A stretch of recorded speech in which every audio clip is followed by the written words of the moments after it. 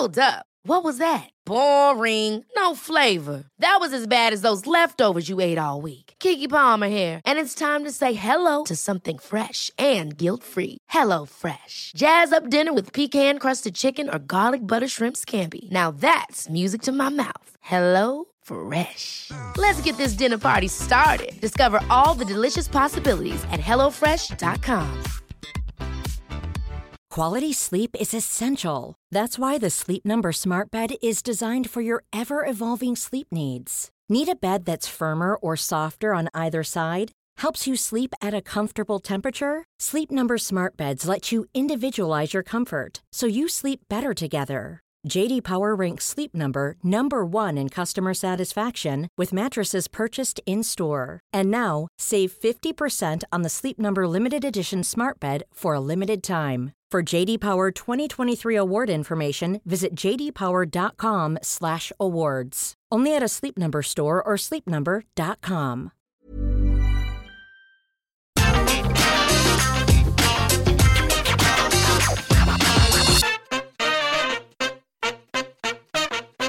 Hello and welcome to the Raw Preview. I'm Adam Wilborn from What Culture, joined by one of the Dudley boys, Michael Hamflett from What Culture, to look ahead to tonight's episode of Monday Night Raw. But before we get into it, if you're a fan of this sort of thing, make sure you subscribe to What Culture Wrestling on either iTunes, Spotify, wherever you get your podcasts from, for daily wrestling podcasts where we not only review Raw and SmackDown, but also NXT, AEW Dynamite, pay-per-views. We have interviews, roundtable discussions, and a roundup of the week, complete with a bloody good quiz, of course, on Wrestle Culture. As I said, though, joined by Michael Hamflett. And Hamflett, how on earth are they going to follow last week's amazing Raw after Wrestle? I can't even do it. Look, what are they going to do to salvage Monday Night Raw this week? The whole show is on autopilot until we're previewing or reviewing the Raw after WrestleMania Backlash. That's when we could start to see the pattern for the year ahead. This is, like, last week was so odd. I would argue that WWE didn't feel like the Raw after WrestleMania pre-pandemic. We were in attendance for the 2019 one, and I think that was one of the first occasions where live audiences were given the opportunity to chant AEW very loudly at a bad WWE show. So this is that last week's problem has been a problem for a while. But the whole point of that problem was that it, like, basically just expedites the lull. It brings a lull that used to be, like, say, 2, 3, 4 weeks after WrestleMania into the very next night. You are about halfway through that Raw and you're like, oh Christ, it's this for 11 months then? Cool. Like, I wish they'd realise that, because there's been a lot of conversation lately over casual fans and obviously some pretty eye-popping ratings last week for, well, to a lesser extent NXT, but definitely AEW. Raw has sort of retained a core of 2 million of late in 2021, which is terrifying. Indicates the actions of some of the people booking the show. But I would just love it if for once they looked at that hardcore 2 million, let's say between 1.6 and 2 million, and thought, I know we've got them. Should we, like, give them something to enjoy as well? Maybe that, like, because I'm sensing the narrative is turning to criticizing those of us that watch it. I feel like it's sort of, listen, guys, if you're watching Raw and expecting it to be good, that's on you. I'm like, I get what you're saying, but is it on me to want to like a wrestling show more than I've been trained to over this past 20 or so years? A complete mess. Some of them are, and then in the immortal and only ever more immortal words of Michael Cole, Raw just rolls on, doesn't it? It just, no matter what happens, it just rolls on. Dives, commercial breaks, or whatever. So I have no doubt that after last week's show, that insane ending, it will just roll on. Like you say, there has to be some sort of concerted effort to make a bad show, because we talk about the fact that with the talent they've got, if they just went, I don't know, you're a heel, you're a babyface, go out there and have a match, it'd be really probably better. Or like the whole, South Park, Family Guy, manatee ball bollocks that they did, right? Still would be better. The fact that someone's there like, no, it'd be good this week if one of the tag team champions falls over and the people who are fighting them go, well, that's better than a win. We'll get onto that in due course. Let's start with the big headline story coming off the back of last week's Raw, which is have what is left of joined the Hurt Business. T-Bar and Mace attacking Drew McIntyre after he became the number one contender for the world title at WrestleMania. Backlash. Oh, mate, we're living in chaos times. Chaos times. Shelton Benjamin and Cedric Alexander are ostracized from the Hurt Business by heel Bobby Lashley, who typically would rely on their help, doesn't want it anymore. And MVP goes to a stable that proved themselves week after week after week after painful week to be inept, and gets two of them. Nobody's asking any questions about the whereabouts of Slapjack. That says a lot, I think. Nobody was like, well, you've not even got the whole collection, have you? You've not even brought your completed sticker album. Frigging T-Bar and me. Like, then WWE cut talent, and you're like, well, things were looking pretty bleak for Retribution. So maybe T-Bar and Mace getting this moment on Raw has, like, all joking aside, saved their jobs. How much did we talk about when we were in the depths of despair with Retribution that, all joking aside, this is very seriously affecting the careers of human beings. Their wrestling careers could be tanked as a result of this role. And yet T-Bar and Mace have sort of found themselves in the Raw main event the week that a lot of talent get cut. So for them, at least, maybe this is a bit of a Hail Mary. Maybe as we are recording this, Dominik Dijakovic is drafting that tweet that he wants to send out at the golden hour that catches all members of the WWE universe with a picture of his mask.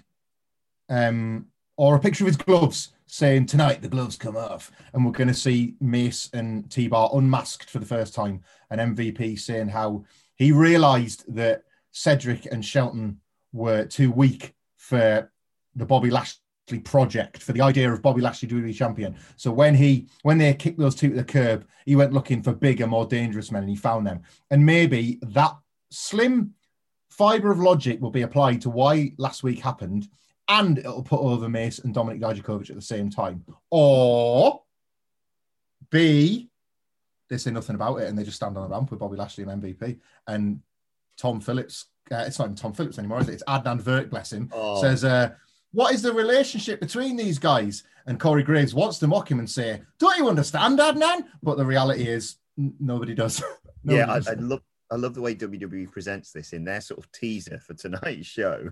They've put, tonight on Raw, Drew McIntyre wants answers from MVP. What answers? T-Bar and Mace are part of the Hurt Business. Yes. Raw rolls on. I'd love it if they just did that. Like, I know it's going to be a 10, 20-minute opening promo. But just, yep, they are.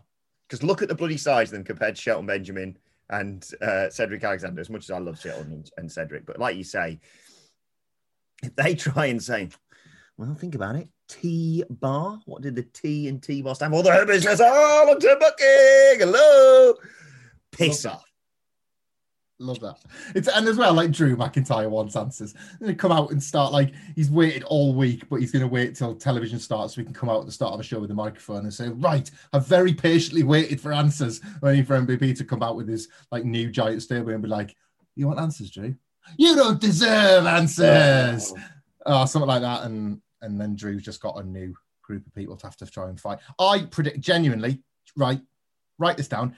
Drew McIntyre will need a tag partner for fighting T-Bar and Mace tonight, next week, the week after, sometime before WrestleMania Backlash. And he will turn to Sheamus. That's my prediction. At some point in the next month, we're going to see Drew McIntyre and Sheamus versus the last two members of Retribution. Do you know what my prediction is for tonight? Is going to start by him saying, right, what's going on here? T-Bar and Mace, are they part of the Hurt Business? And MVP's just going to go, yes, right? And then the show's just going to start, and they're going to be like, oh, bollocks, we've got 20 minutes to fill, right? Let's get Riddle in for some crack about 4:20 tomorrow. Yeah, that'll kill about 5 minutes, won't it? Wait, I've figured it out. Oh, sorry, go. Well, later on, this is just a big picture stuff, this, right? Later on, T-Bar and Mace are in their own special dressing room that's left over, right? Little knock at the door. They open it. It's Drew McIntyre with a paper plate on his face, and they think, oh, it's Slapjack. Infiltration! There he is. He's got him. Slap McJack. Slapjock. Slapjock, yes. Scotland flag on the paper plate. Oh, man. But after we need to speak to our very own slapjock, Andy Murray, about the logistics of getting this put together in time. I was going to suggest maybe Wilborn. You've got, obviously, Lashley and MVP are kind of the elite members of the Hurt Business, and Mace and T-Bar were the biggest members of Retribution. Maybe JP Morgan have funded a European super stable. And this is them breaking away from their original stables to be a stable at the very highest level. And, you know, F the fans of Retribution and the Hurt Business, because this is a new era for the top four. I'll tell you what, I love Pat McAfee. And I'm so excited to see what happens next with him on SmackDown, with the fact he's apparently been given free reign. Why not do that with the talent then as well? But also, if and I'm fairly obvious in with which way I lean in terms of which is my favourite weekly WWE show out of the two main roster shows. If they get Gary Neville on Monday Night Raw, my allegiances will change very quickly. Unbelievable! Monday Night Football to Monday Night Raw over the course of one plane ride. Right. Come on. Serious now. Randy Orton for the first time ever tonight because, well, Randy Orton had him beat, didn't he, basically? Yeah. Both of these are rubbish, aren't they? That's the story. It's a battle.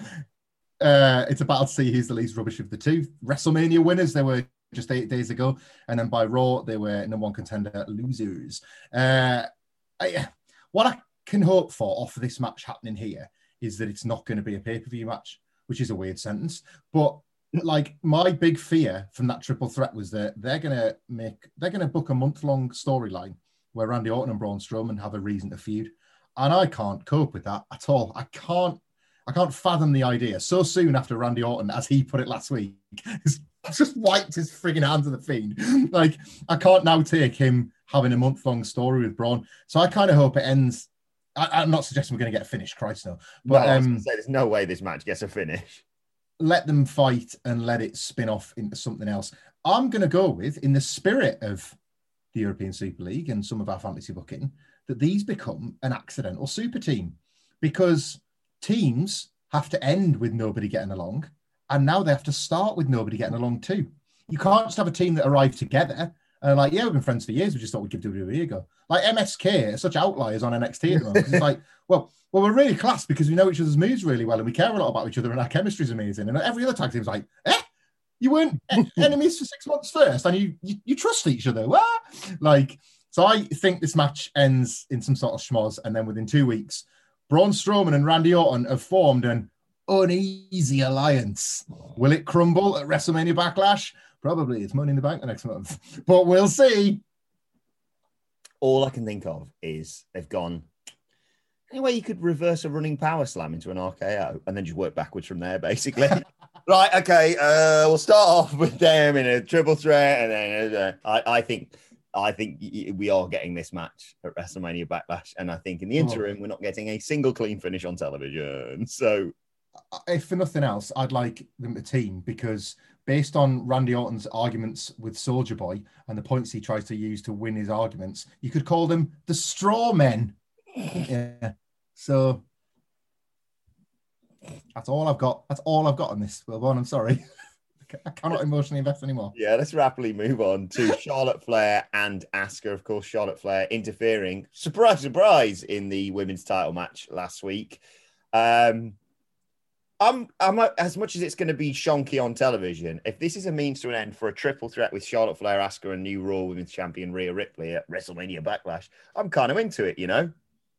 Yeah, something good. Finally, thank God we've got something good to talk about. That I'm probably more patient than some over the finish last week, but I loved Charlotte's promo, loved it. And now what I want desperately for her and for a character is for her to start having matches that back up all of those words. She very passionately delivered last week. There was a feeling of frustration that was either very well performed or real from Charlotte Flair last week. Frustration at missing WrestleMania, frustration at being almost immediately overlooked after she came back. This idea that like a character like hers would not tolerate being just shunted into the mid-card so soon after returning.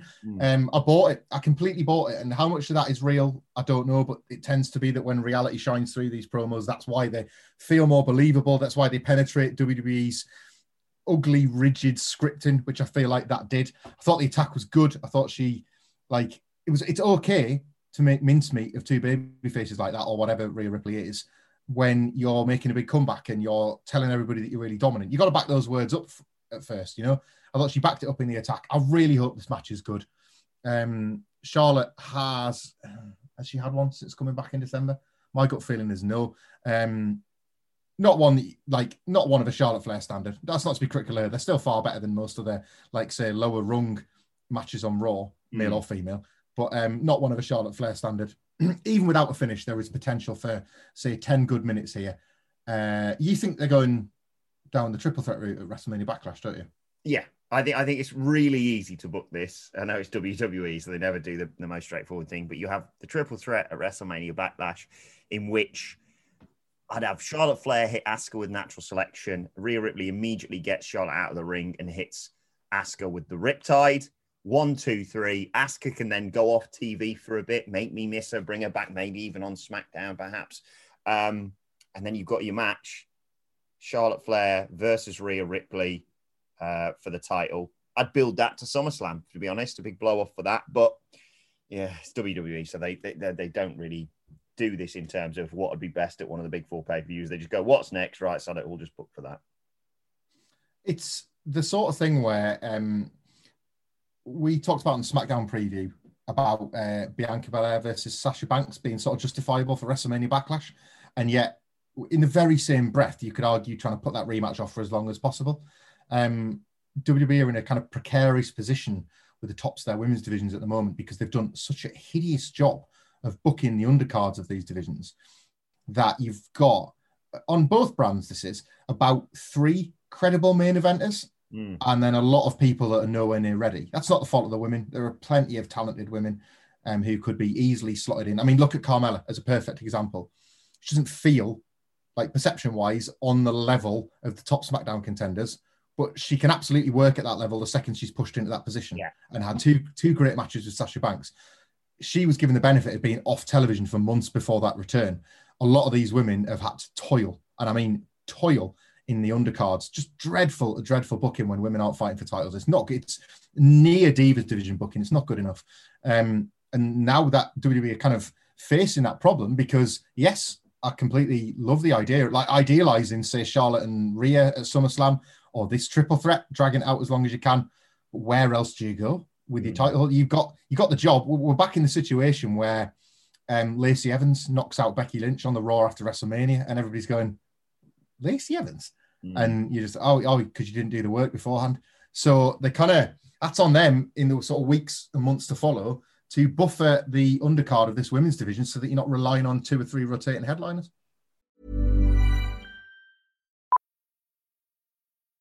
Millions of people have lost weight with personalized plans from Noom. Like Evan, who can't stand salads and still lost 50 pounds. Salads generally for most people are the easy button, right? For me, that wasn't an option. I never really was a salad guy. That's just not who I am. But Noom worked for me. Get your personalized plan today at Noom.com. Real Noom user compensated to provide their story. In 4 weeks, the typical Noom user can expect to lose 1 to 2 pounds per week. Individual results may vary. Life is full of what-ifs. Some awesome. Like, what if AI could fold your laundry? And some, well, less awesome. Like, what if you have unexpected medical costs? United Healthcare can help get you covered with Health Protector Guard fixed indemnity insurance plans. They supplement your primary plan to help you manage out-of-pocket costs. No deductibles, no enrollment periods, and especially no more what-ifs. Visit UH1.com to find the Health Protector Guard plan for you. Before we go any further, though, this show is sponsored by BetterHelp. Now, we all carry around different stressors. They can be big life worries or just, little things like your favourite wrestler not being used properly. The thing is, when we keep them bottled up, it really can start to affect us negatively. Therapy is a safe space to get things off your chest and to figure out how to work through whatever is weighing you down. It is really helpful too for learning positive coping skills and how to set boundaries. Therapy basically empowers you to be the best version of yourself. So why not give BetterHelp a try? It's entirely online, designed to be convenient, flexible, and best of all, suited to your schedule. Get it off your chest with BetterHelp. Visit betterhelp.com/whatculture today to get 10% off your first month. That's BetterHelp, HELP.com/whatculture. That sort of allows me to transition to talk about something I took the piss out of quite early on, and that being the women's tag team division. I'm not going to go into a huge deep dive across the board of like NXT and stuff here, but I mean, I don't know if Michael Sidgwick watched last week's Monday Night Raw, but if he didn't, I for one would love to be the first man to tell him on tomorrow's Raw review podcast, What Culture Wrestling, wherever you get your podcast from, that last week's non-title, but still, the tradition is you beat someone in a non-title match, that qualifies you for a title match, that Mandy Rose and Dana Brooke, to the complete acceptance of the, in theory, babyface mouthpiece that is Byron Saxton, he was completely in agreement with it, of just like, oh, it's not worth it because Nia Jax fell on her arse. They just walked out. They walked out and they got the count out loss, and then their music played. I'm still reeling from it. Like, doomed, absolutely doomed. Look, when we take the piss out of stuff, and it's more on the previews and then on the Raw review, I guess, a lot of the time. But when we take the piss out of the stuff, it's born out of still caring enough to watch in the first place. So you watch a finish like this, and it's just right for ripping the piss out of. It's right there for you to enjoy mocking. However, you care as well. The level at which this undermined something that was already horribly undermined was, I think I probably called it disastrous last week. Like, I found this finish to be a disaster of execution, of outside perception of the performance of the people involved. Like, the phrase, "it's not worth it," was uttered by the wrestlers and the commentators. So that was obviously very directed. Get that message across. Tell the people at home that it's not worth enduring the rage of Nia Jax because she's fallen on her arse, right? Losing a match, risking the pay packet you're supposed to get off it, risking the title shot you were theoretically in. It's not worth it because your opponent is angry in the job you do where you physically engage with angry people for a living. You explode the whole thing, and there's only more explosions in all the pockets and all the debris and all the detritus. Like, it was catastrophic, and did really, like, wrestling Twitter, again, the audience we have to use in the absence of actual fans, did wrestling Twitter really care that much by Tuesday afternoon? Not really. Like, that's either an indictment of WWE or an indictment of this women's division, or both. It's like that can just sort of slip through the gaps at this point. I honestly think it's not sexism, it's a view on bad booking. I honestly think if you'd have done that finish at a WrestleMania, or you'd have done that finish in a big title match between, say, Bobby Lashley or Drew McIntyre, there'd be hell on. For days and days and days and days, there'd be hell on tonight. The first thing people would talk about on Raw, how the hell are they going to respond to that thing last week? What on earth was that? Blah, blah, blah, blah. I bet you, and this is not to pat us on the back, I bet half the Raw preview podcasts or people thinking about Raw out there won't even cover this because it's not something WWE.com have listed as something to care about. It's flabbergastingly bad. The division feels doomed. The belts feel doomed. Shayna Baszler feels doomed wearing one of the belts. They beat her again on SmackDown, didn't they? Yeah, beat her again. Rolled her up, easy peasy.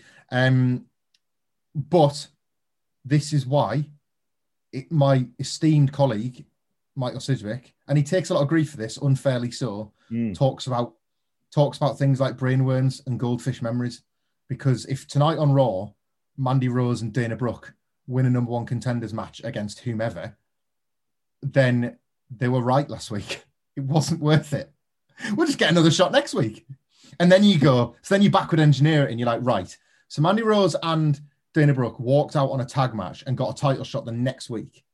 The Iconics split up because they lost an opportunity to get a tag title shot.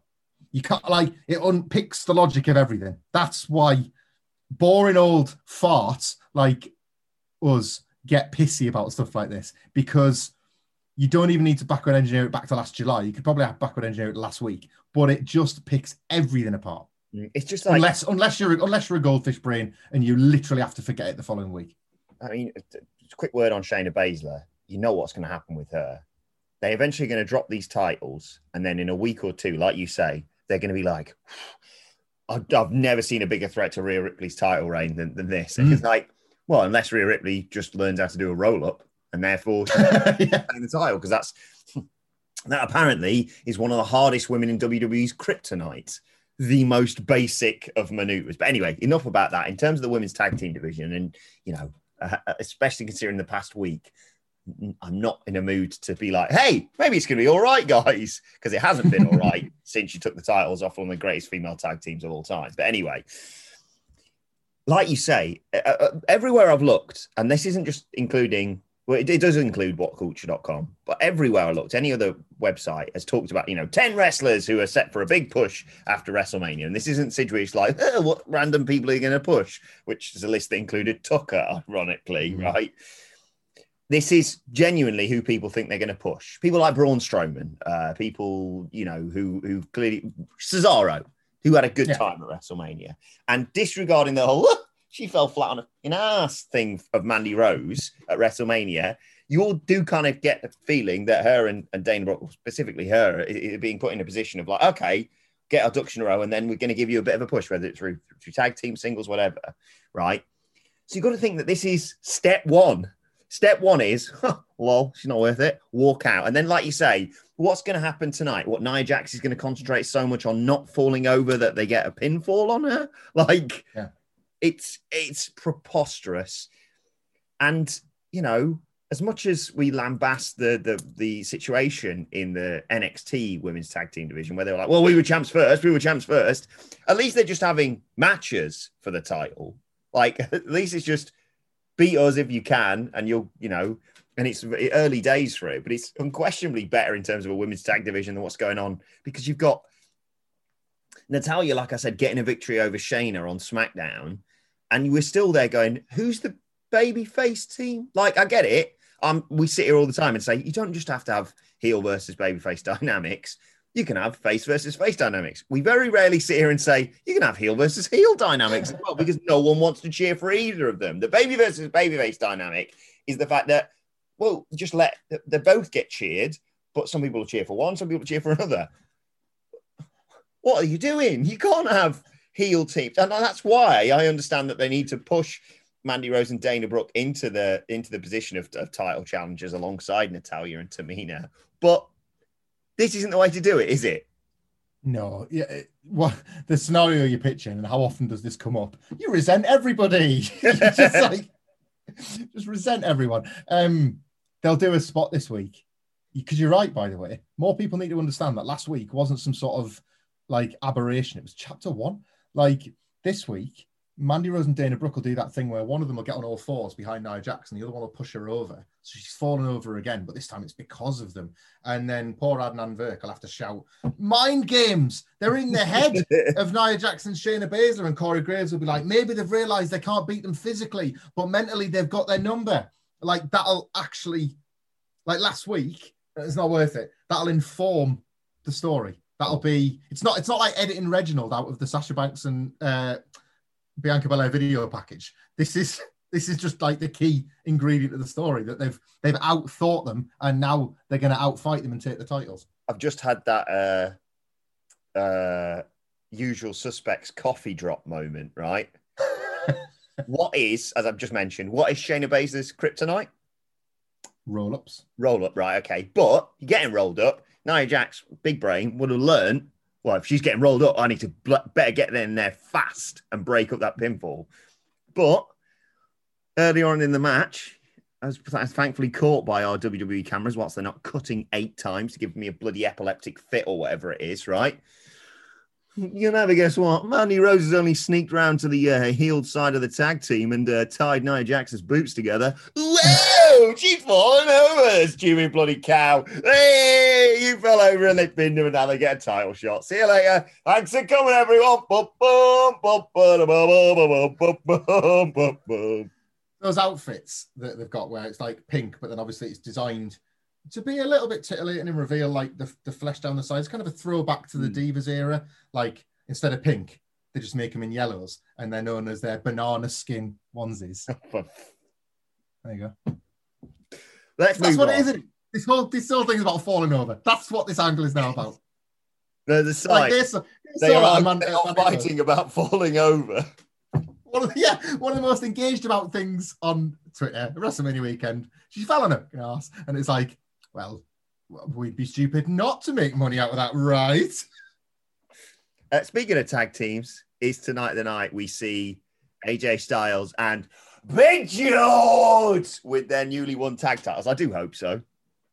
Yeah, not conspicuous by their absence last week, but it would have been fun to see them just ripping the piss out of the New Day, or like, because the New Day didn't seem to care that they'd lost. We'll win them back another time. That's what we do. They're like basically putting the entire division on notice. I thought that presentation of Omos was fantastic.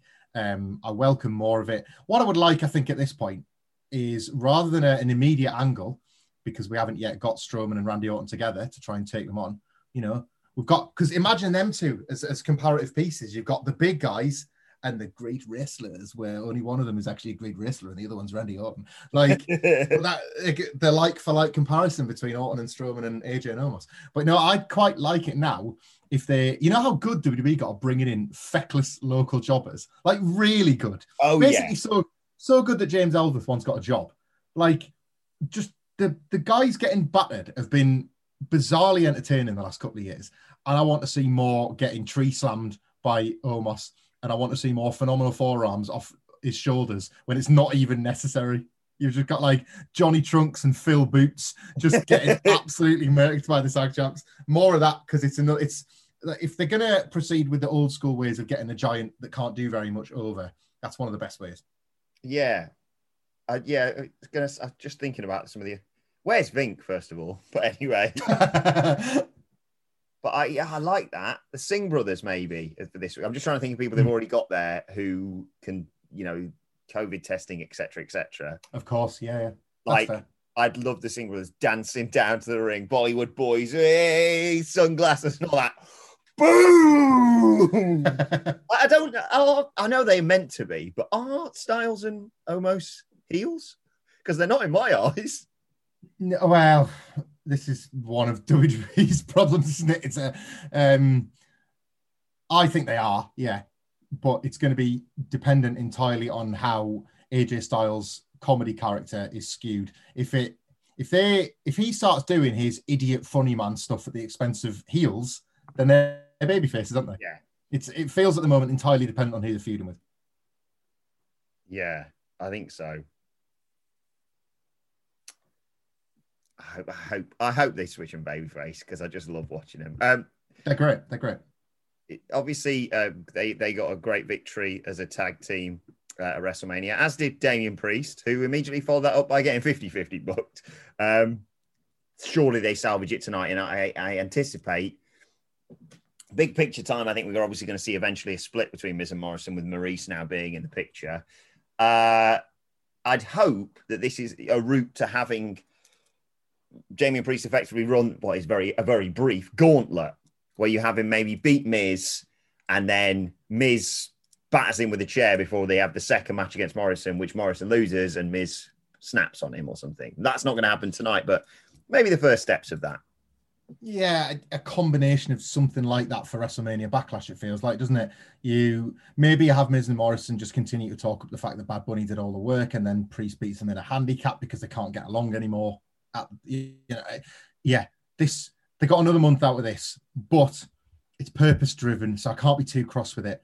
Purposes being continue Damian Priest's relatively good start on the main roster and split up Miz and Morrison. That feels feels like there's two separate directions and two separate goals that can both be achieved through this. It's quite drab currently, but I can't mock the process if it succeeds in achieving both those goals, like within the course of one pay-per-view cycle. You ever hear the story, by the way, just bring us on to our final point. You ever hear the story about someone who put a goldfish in a bathtub and then went away on holiday and came back and the goldfish was the size of the bathtub, which obviously bollocks, right? Mm-hmm. But Michael Sidgwick leaves us for a week and goes, right, God, there's only one lot of spooky bollocks. Comes back, double the spooky bollocks. We got Alexa Bliss with her weird Lily doll thing and the Firefly Funhouse. More spooky nonsense tonight for you, Michael Hamflett. Because tonight is the night with two fiends on. Oh, I'm retiring that gimmick because I've run out of songs with two in the title. The reason why I sing about this is because it's one of these things that gives me such joy. That frigging doll and Alexa on the swing last week, like my smile was nearly as wide as when Bray lost in 6.5 minutes. A few reasons, right? Number one, it's because it's genuinely welcome on Raw. Some of these Raws are so crazy dull. The Black Goo segments, the fire is shooting at us segments, all that kind of stuff. It's just what you need as a bit of a livener. It's like when you've peaked, the pubs are back open now. When you've peaked too soon after 6 and somebody spots you getting the droopy eyes and then they buy just the right shot that like brings you back to life.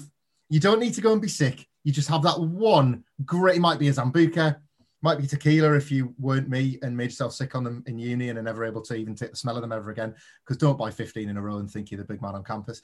But whatever that shot is, it just brings you back to life. And the night out was just started again.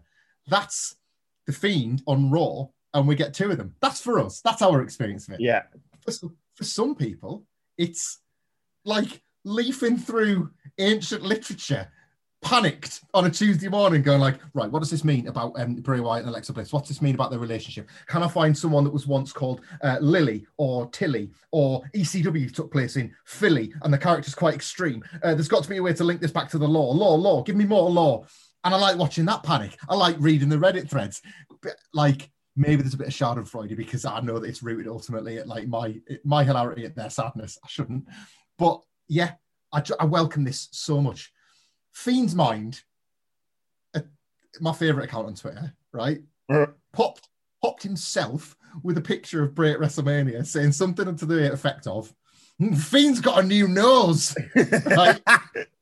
And I not even noticed that they added like a bigger nose to that mask, right? It's not as flat as it was before. It doesn't look like it's been quite like stretched across a belt, right?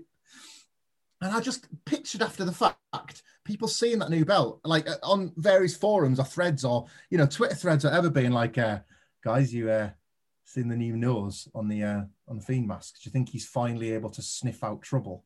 And, or do you think he still smells the burning flesh from December? Do you think that's why the nose is bigger? And like they're thinking that, and I'm just going, give me black bogies, black goo bogies, like big goo snots coming out of that giant nose by the summer. I love it. I'm not going to give you some booking on what the hell they're going to do, because I don't want that now. I just want vignettes. I just want stupidity. I just want Bray Wyatt writing sad love letters to an ex-girlfriend he never had. Oh, all I did was abuse you and infantilize you. Why did you leave me?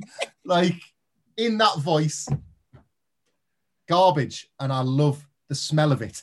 Not unlike, like that's a COVID symptom I've got. I'm 4 months post-COVID, and I've got this thing called it's called phantosomia or something, where your smells are all corrupted because your senses are still returning to normal. Constantly, I'm smelling ashtrays and I'm smelling like household rubbish. Those are the two, like wherever I go, I could be outside in the fresh air and these two smells for some reason just hit my senses. Those are the only smells that the Fiend's mask smells, because that's all he's lived amongst is burning and rubbish. That's all he knows. Well, you aren't bringing some fantasy booking to this, but I am. Big news, obviously, today is that WWE have changed their attitude towards AEW after inexplicably promoting them on the show immediately after WrestleMania. Say like, oh, hey, it's Chris Jericho. Remember him? Well, he's with this new company now. And if you want to watch them, they're completely unopposed on Wednesday nights now. And they hit 1.2 million, right? So now they're suddenly like, oh, guess it's not a pissant minor league company anymore. So what they're going to do, they're going to try and blow AEW's number out of the water. And what does numbers, Michael Sidgwick? It's a wrestling wedding. Now, I'm not suggesting it's going to be Bray Wyatt and Alexa Bliss because that'd be weird, like you said. Instead, I am suggesting it's going to be Lily and Ramblin' Rabbit because that's the couple I need to see on Monday Night Raw now, okay?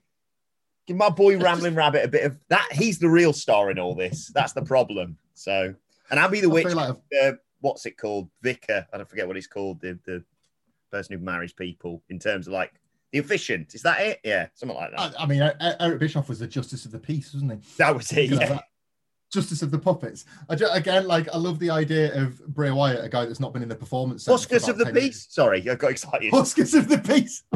Yeah, he's not been in the performance center for 10 years, but they could still do a bit where he's looking at his hands in tears as both puppets are getting married and there's nothing he can do about it. He's just bringing them close, like he's bringing in the hands closer together to kiss. He's like, no, don't do it. And like the Huskers of the Peace has been like, if there's anybody here that wants to say something, and Bray is like conflicted. Oh God, do I say something? Either way, hands getting close together. That is not something we're going to be skipping on tomorrow's Raw review, but all this bollocks we will be delving more into. And not only that, here's a tease. This is a WWE-esque tease. On tomorrow's Raw review, I can promise sex and TNA. Wow, we've gone. We've finally slid that far, have we? If that isn't a call out for people to leave 5-star reviews, I don't know what is.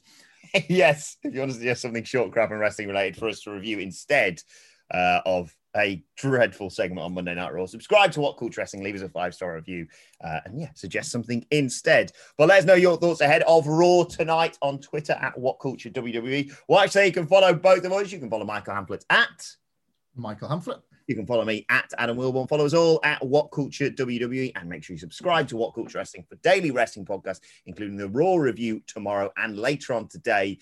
Me and Michael Sidgwick sitting down to talk about a new dawn for All Elite Wrestling. But this has been the Raw preview. My thanks to Michael Hamflett. Thank you for joining us, and we will see you soon.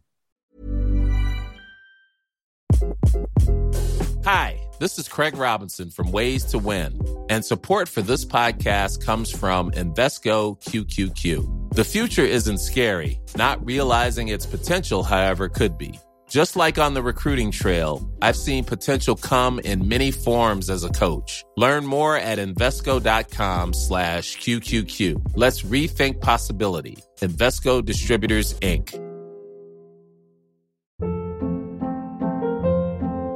Hold up. What was that? Boring. No flavor. That was as bad as those leftovers you ate all week. Keke Palmer here, and it's time to say hello to something fresh and guilt-free. Hello Fresh. Jazz up dinner with pecan-crusted chicken or garlic butter shrimp scampi. Now that's music to my mouth. Hello Fresh. Let's get this dinner party started. Discover all the delicious possibilities at HelloFresh.com. Even when we're on a budget, we still deserve nice things. Quince is a place to scoop up stunning high-end goods for 50 to 80% less than similar brands. They have buttery soft cashmere sweaters starting at $50, luxurious Italian leather bags, and so much more. Plus, Quince only works with factories that use safe, ethical, and responsible manufacturing. Get the high-end goods you'll love without the high price tag with Quince. Go to quince.com/style for free shipping and 365-day returns.